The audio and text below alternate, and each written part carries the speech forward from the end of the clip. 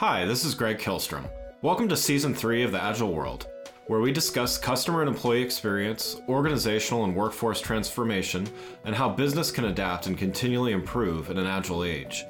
The Agile World podcast is brought to you by TEKsystems, an industry leader in full-stack technology services, talent services, and real-world application. For more information, go to TEKsystems.com. To read more about the topics discussed in this show, you can go to my website at theagile.world and read my latest articles, or get a copy of my latest book, The Agile Workforce, now available on Amazon and other retailers. My name is Greg Kilstrom, and I'm the host of the Agile World podcast. I'm excited to introduce part 3 of a special 3-part series about how reimagining the digital workplace presents a unique opportunity for organizations to transform the employee experience. This series is brought to you by TEKsystems, an industry leader in full-stack technology services, talent services, and real-world application. To help me discuss this topic, I'd like to welcome DWS Practice Architect at TEKsystems, Colby Love, and Global Delivery Director at TEKsystems, Kris Mercer. Colby, first, why don't you tell me a little bit about your background and what you do at TEKsystems? Sure, thanks. Appreciate the opportunity here. So I'm actually relatively new to TEKsystems, probably one of our newer hires. I've been onboarded about maybe 7-8 months now, but I've been in the managed service provider space for going on 20 years. Done various roles, obviously, throughout that time, but heavily focused on the last decade or more on innovation, artificial intelligence, and automation. And so as my role as a digital workplace service architect, that's really what my focus is right now. We're heavily invested in these technologies, a lot of these emerging technologies, bringing these together into a platform that will deliver real business outcomes and business value for our customers and all the different verticals. And so it's a key partnerships with a lot of the leaders in their various spaces, as well as collaborating across our practices that we have within tech. What about you, Kris? Yeah, thanks for having me. I've been with tech for about 15 years, so still relatively new in the tech world. I'm responsible for our service delivery and the service desk, desktop support, and then in the last few years, been really focusing on the automation and in user experience side of the house. So I sit in Phoenix. I've got folks all across the globe that are delivering these type of outcomes for our end users. And we figure, we have about 3 million interactions a year with users in all different industries, right? So if you think of it, in the business world, we're using tools like ServiceNow, Microsoft Teams, heavily focused in the Google Suite and the Amazon Suite, as well as Microsoft Azure. So let's get started here. So IDC recently forecast that organizations will spend $650 billion on what they call future of work technologies in 2021. A big part of that spend is in the digital workplace. First, can you define for me the digital workplace, and then what should organizations be thinking about in terms of their digital workplace strategy? Kris, why don't we start with you? Sure. Yeah. So I guess from my side, the digital workplace is where a business can provide that kind of exceptional user experience to all of their employees, regardless of where they sit, because they're going to have a blended environment, right? So we have a portion of our folks that sit, in the office, a portion that come into the office sometimes, and a portion that will never come to the office, and they work remotely. And they all need to have that same, accessibility to the tools, the people, the collaboration, et cetera. And this is really where the IT can thrive, because they're there to provide and enable those employees to work from really any device, anytime, anywhere, in a pretty highly personalized experience where, if I choose to work from a Mac or I choose to work from a tablet primarily, I could do that. And that's going to help me become more efficient. When it comes to like how the organization should really think about it, I think that they're really focused on providing that cohesive environment so that all of the team members can do their job and really work from the environment that they choose from. I think it's really important to call out, though, that all of the best products really don't always provide the best solution, because the users need to be a part of this, and that's where we bring in like the user acceptance testing. We bring in things like the user groups to validate what is going to enable them, what's not working for them, how do we roll it out and teach them to consume it the right way, right? Or modify the way that it's being provided to consume it the way that they want.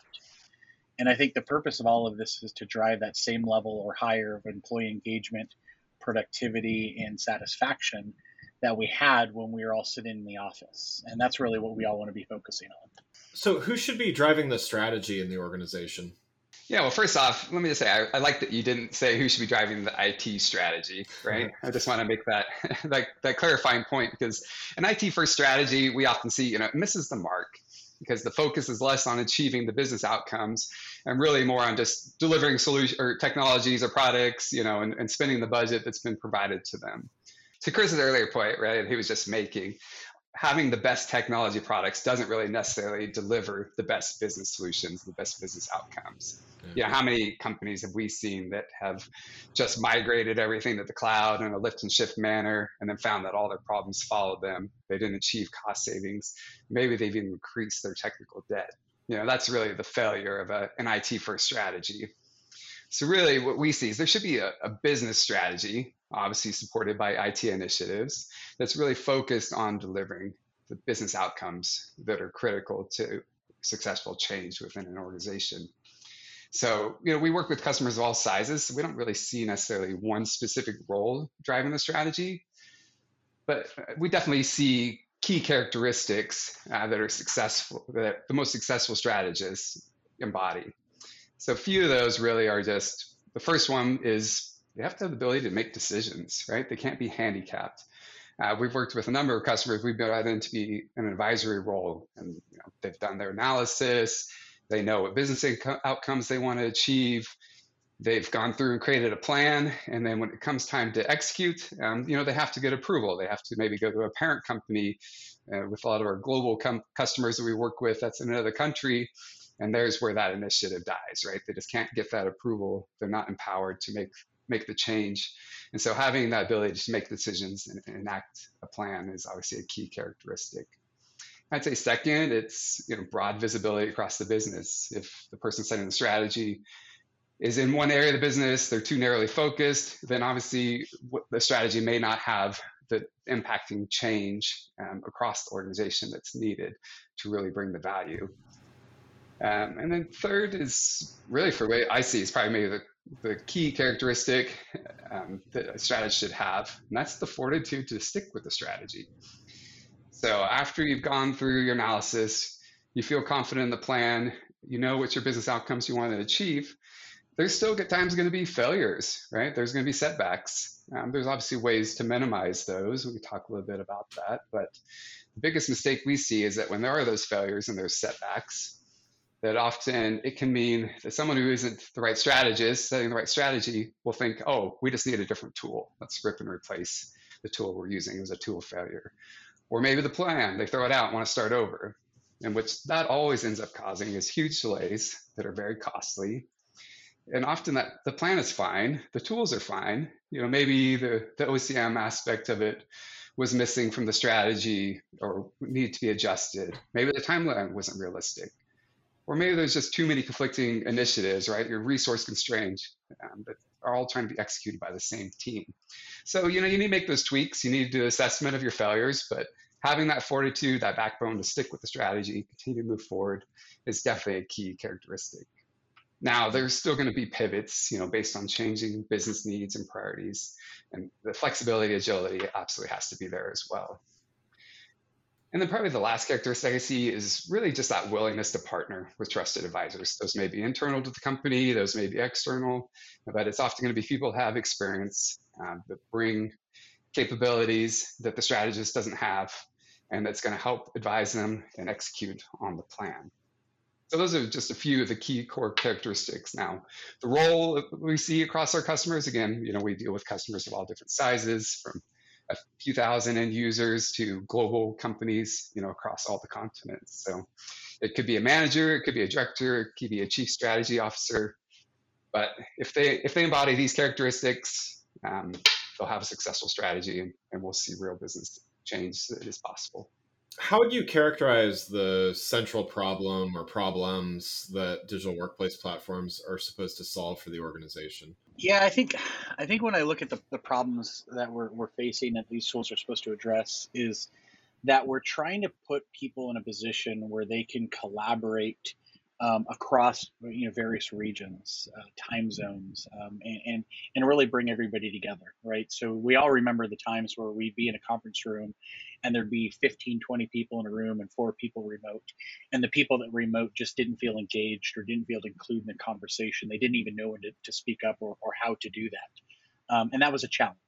Well, with some of these digital platforms, we've started to break down those barriers and make it so that no matter where you are or what device you're on, you have that same experience and you know when to engage, how to engage, you feel included. You can do everything from pull up a document and edit it, simultaneously. Versus, if you remember back when you used to throw up one document on the projector and have 12 people talking to one person that was doing the fingers Right. on keyboard, right? We don't have those problems anymore. I think the other thing is that when everyone was pushed to work virtually because of COVID, many of those organizations, they just lost touch with their people. Many of them just were not as effective as they were in person. And those general and teaming and collaboration just didn't occur unless it was scheduled and on calendar. And that caused people to really feel disconnected. They were disconnected from the team, disconnected from their leaders, and disconnected from the business. And it didn't take long for folks to realize how important it was to have those short conversations in the elevator, or how to have those lunch meetings where you could, eat and have a conversation, about work and even not about work, and just build that relationship. And that's where those collaboration tools and the digital workplace, experience really comes to address those challenges. And I think if they're leveraged right, and that's the important part, because they're not all leveraged right, but if they're leveraged right, it really removes those barriers and it enables folks to be even, better, stronger, faster, more agile, remotely or on site than they were ever when they were just completely, sitting in the same room. Well, and to follow up on that as well, remote work is definitely impacting every organization today, as Kris just said, whether 100% of their workforce is remote or not. What's your opinion on the future of hybrid and remote work models? This is probably the most common topic that everybody's talking about, still trying to figure out what their future looks like. But I think for starters, we can say that it's here to stay, right? There's hybrid and remote work models are here. You can't put that genie back in the bottle. I mean, companies have had to prove, and it's been proven, that they can thrive with these remote workforce models or these hybrid workforce models and still maintain employee productivity, right? Employees aren't just off not working just because you can't see them. The data Right. security can still be maintained, right? All those things are possible. So, that's been proven. And employees, for the most part, I think really love this flexibility. We're seeing that obviously within our own company, with all the customers we work with, that we've helped through this transition. They love the flexibility of the hybrid and remote work models, and they're not going to want to give that up. So, the companies that force them to just 100% return on site, they're going to lose valuable employees. Those employees are going to look for new opportunities, new roles, if they're liking the remote work model. And, at the same time, it isn't for everyone. As Kris said, many people like that face-to-face interaction. They're missing the socialness. And there are certain tasks and roles that obviously are just going to be more effective in person or on site. Yeah. So for companies, that keep the workforce remote, it is going to take making more of a conscientious effort to really just check in on their employees. What's their mental health state? What's their job satisfaction? How are they feeling on their connectedness to the company? It's a big challenge of maintaining your company culture when you aren't together. And, your interactions are just limited to 30 minutes at a time over Zoom. You have to schedule those in-person meetings, and they have to allocate some time there for socializing. I've worked remote for, going on 15 years now for different companies in different roles. So maybe there really wasn't that big of a change, during the pandemic. Kids were obviously home for an extended period of time. It was like a long summer vacation for them. But for me, I was recruited here to Tek during quarantine. So it was almost 7 months before I met my first TEKsystem employee face to face. And when I finally got the opportunity, it was to know people outside just our daily meetings. It really hit me how much I missed that connectedness and how it really helped strengthen the relationships with those I work with on a day-to-day basis, just being able to meet in person. So that will continue to be key as customers or companies look at the remote and hybrid workforce. Yeah, and to follow on that, and Colby, what you shared from your onboarding experience, how do you onboard and manage a workforce that even hopefully soon enough post pandemic, still includes a mix of full time and in the office, full time remote, and potentially hybrid as well. How do you onboard and manage them effectively? It'll be interesting. You have to be cognizant of employees and their needs when they're working from home. I think a lot of companies, they think high speed internet's ubiquitous, everybody just has it. um, Before COVID, it seemed like more and more companies were moving away from subsidizing home office expenses and providing equipment. Working from home, the benefit of working from home, that was the benefit, right? um, so I think you'll see a little more demand for employees for the subsidies and those things to be taken into consideration. Do they have the right workspace at home? And there's some other lasting impacts of COVID. It'll be interesting to see if they last. When you call into a customer or for a customer service agent today, and you hear a baby crying in the background, we have empathy with them Right. today. So how will we still have that? Once the new normal is this remote hybrid workforce, it'll be interesting. I hope so. So Yeah, so at Tech, we started our digital workplace journey, long before COVID hit. And so, while it did change the way that we maybe deployed things or introduced folks, like that kind of remote onboarding for new hires, it didn't change it as much as I think some organizations, right? So we've always had a hybrid workforce, and the way that we've operated is generally is your first few weeks are in person. You're meeting your leaders, your team, and then obviously you would be deployed virtually and you work from home. But you always had that kind of engagement where you were going out to customer sites or various team meetings and events. So there was that ability to stay connected, which worked. One of the things though that we've seen as we go through this whole new COVID world is that hybrid workforce is changing to where instead of having maybe 60% on site, 40% remote, we're now in the 20% on site, 80% remote. And so we have had to modify some of our tools and our processes to make sure that they scale, right? So to make sure that folks are getting what they need and that there's no latency or impact to their job. And so for us, it was less about how do we onboard somebody, get them their device, their credentials, and then training, but more how do we incorporate them into our company culture virtually? How do we show them, the value of tech and the team, and truly that, if you need help, there's tens, hundreds, thousands of people that are willing to be there for you. And if you want to, build a relationship, above and beyond that, and really build friendships, that we've got a lot of folks to do that too.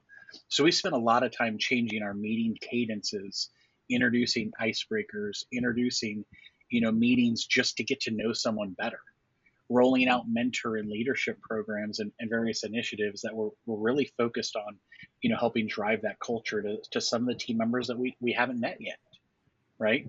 And then the other thing that's really important is we're constantly soliciting the feedback from folks to understand, how would you like to be, managed? How would you like to be collaborated with? What can we do differently? And then, baselining kind of where we are today, and then evolving that, and then rebaselining and evolving that. We've even implemented new, surveys, third-party surveys that go out to folks and talk about, how does the technology support you in your virtual work? How do your leaders support you in your virtual work? How do you want us to change? And I think taking that feedback and really what we've coined is that voice of the employee, and then taking action is really important. So at some point or another, whether as a consumer or as an employee, everyone has had to call tech support. How will technologies like AI and automation impact tech support or the service desk as we know it today?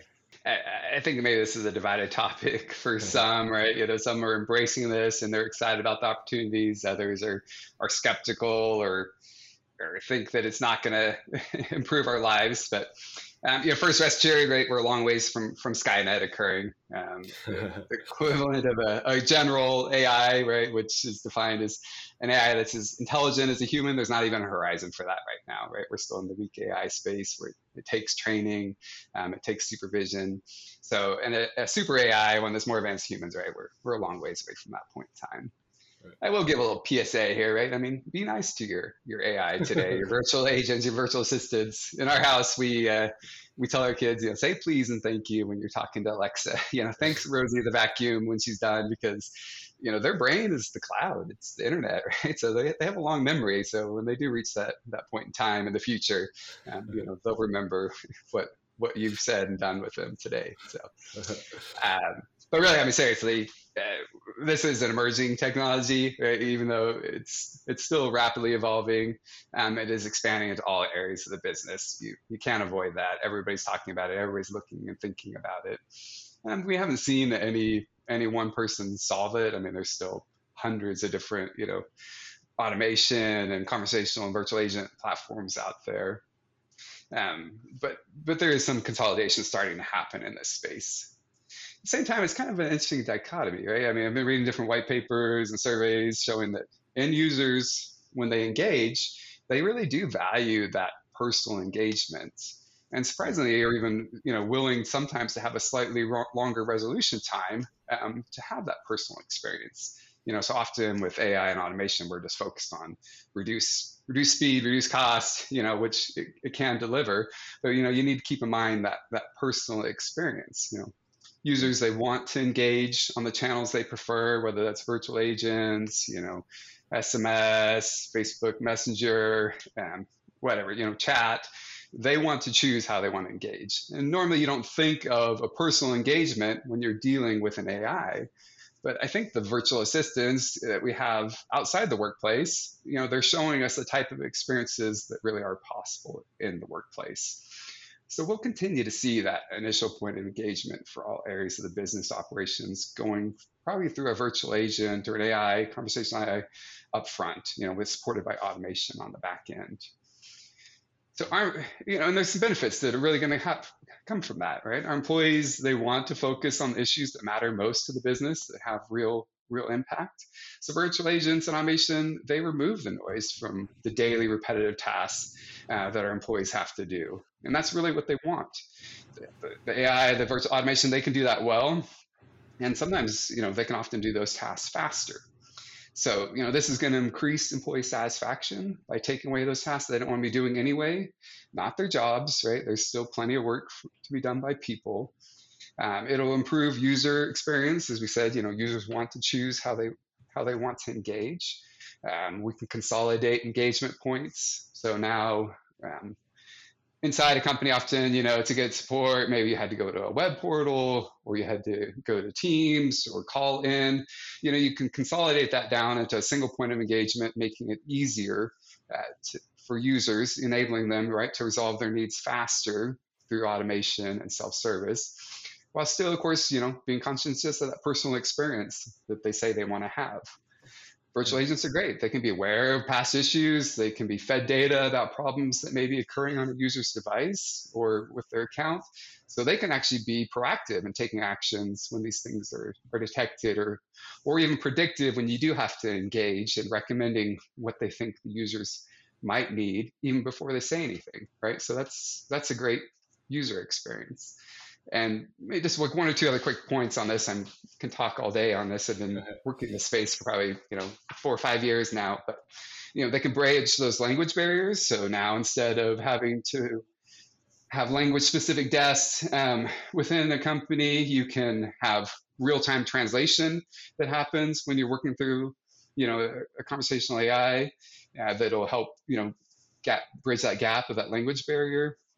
And all these things are going to ultimately reduce total cost of ownership for our customers, for companies out there. It's going to free up budget that they can then use to focus on the other areas of the business that matter most to them. So what steps should organizations take to prepare their workforce?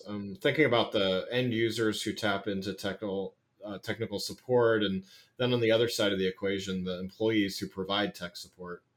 Yeah, I'd hope that most organizations already have a model in place today, and their focus is less on how do we prepare and more how do we perfect, right? Yeah. So a lot of these organizations, we saw the team members that were being pushed to virtual, and the collaboration tools that they have, some of them weren't even ready yet, right? They weren't even mass deployed, so they were deployed quickly and in a rather crude way. So the training and OCM that did occur was really around the basics. How do you use it to do your job, and that's about it. They haven't actually really began to use all those tools to their fullest potential. So I think there's going to be a big focus on that, and there should be. We also saw that a lot of our partners, they didn't have laptops for everybody. They had a mix of thin clients, desktops, laptops, shared workstations, all over the place. And when everyone was sent to work from home, they had to order all these devices, and they consumed every device that all of the major vendors had available. And all of this was happening at the exact same time that all the production of those devices basically came to a halt. So this led to those hardware shortages that we saw across the globe. And that meant that instead of picking the right device or the perfect device that was aligned to what the user really wanted, they picked the only device that was available. And that may not have been the best device. So a lot of these organizations are going to have to go through and fix that. Initially, the employees were focused on being able to do their job remotely and less on how efficient they could be at their job. That said, we're at a point now where they've been working remotely for over a year. And now the focus is, how efficient can I be? How agile can I be? How can I consume all of the services and really be excited about it instead of just do what I'm forced to do? So this is causing all those organizations, now that that supply chain has recovered, right, to go through and start to build a plan on how do we get the right device in the right person's hand, aligned to what they want and what they need for their job. How do we rationalize the software and services that we have in place and remove the ones that are good enough? And how do we maximize the investment that we made for the ones that are already great? We're just not using them right. And how do we build that plan to do what's best for the organization, not what's best to get the organization to keep it running, right? And I think that's a huge shift. Can you talk to me a little bit about some of the work that TEKsystems is doing in the digital workplace services space? Yeah, no, that's something I'd love to chat about. So we have a DWS practice, so Digital Workplace Services practice, and really that practice is what Colby and I belong to, and we've got many peers. And that team provides consulting, project-based, and annuity-based services to customers across the globe. And all of the services that we provide today are focused in the topics that we're talking about, right? So providing service desk support, desktop support, hardware configuration services and deployment, implementing and managing self-service and automation services to include like virtual assistants, robotic process automation, things like that. And we also have an entire segment of the team that's actually focused on field deployments. And, if you asked me in 2019, 2018, what does field deployment do? I'd say, well, they go through and they deploy assets to people in the field, right? But things have changed. And so they now can do obviously everything from that traditional hardware refresh, new assets, data transfers, hypercare support, and things like that. But they've also started to do a lot of health checks. So in an organization that has been mostly virtual for the past year plus, wants to start going back to site in some form or another, their site needs to be prepared for that, right? You need to have almost like an infrastructure review. You need to go through and evaluate, is the environment, the workspace, everything like that ready for folks? There needs to be some rationalization of all that hardware that was left behind and hasn't been used in over a year. Does it still work? Is it the right hardware? And what needs to be repaired? What needs to be retired? And then there needs to be people there when the team members return back to work to ensure that day one experience is exceptional, right? So this isn't just something, to hold somebody's hand and show them where they sit, but also there to make sure that they're not overwhelming the current service desk or desktop support teams. And then that user goes from, I was working great from home, and now I'm coming into the office and I'm unable to be as productive as maybe I should be or could be here in the office. We want to completely remove that concern from them. And so that's one of the things that we've been focusing pretty heavy on. Wonderful. Well, thank you both so much for joining the show. No, thank you for having us. Absolutely. Yeah, it's been great chatting. Well, again, I'd like to thank Colby Love and Kris Mercer from TEKsystems for joining the show. Learn more about TEKsystems and their perspective at TEKsystems.com. I'm Greg Kihlstrom. Thanks for listening to the Agile World. See you next week. Thanks again for listening to the Agile World podcast, brought to you by TEKsystems. I'm your host, Greg Kihlstrom. If you enjoyed the show, please take a minute to subscribe on your podcast channel of choice and leave us a rating so that others can find the show more easily. You can learn more and get a copy of my latest book, The Agile Workforce, from my website at theagile.world.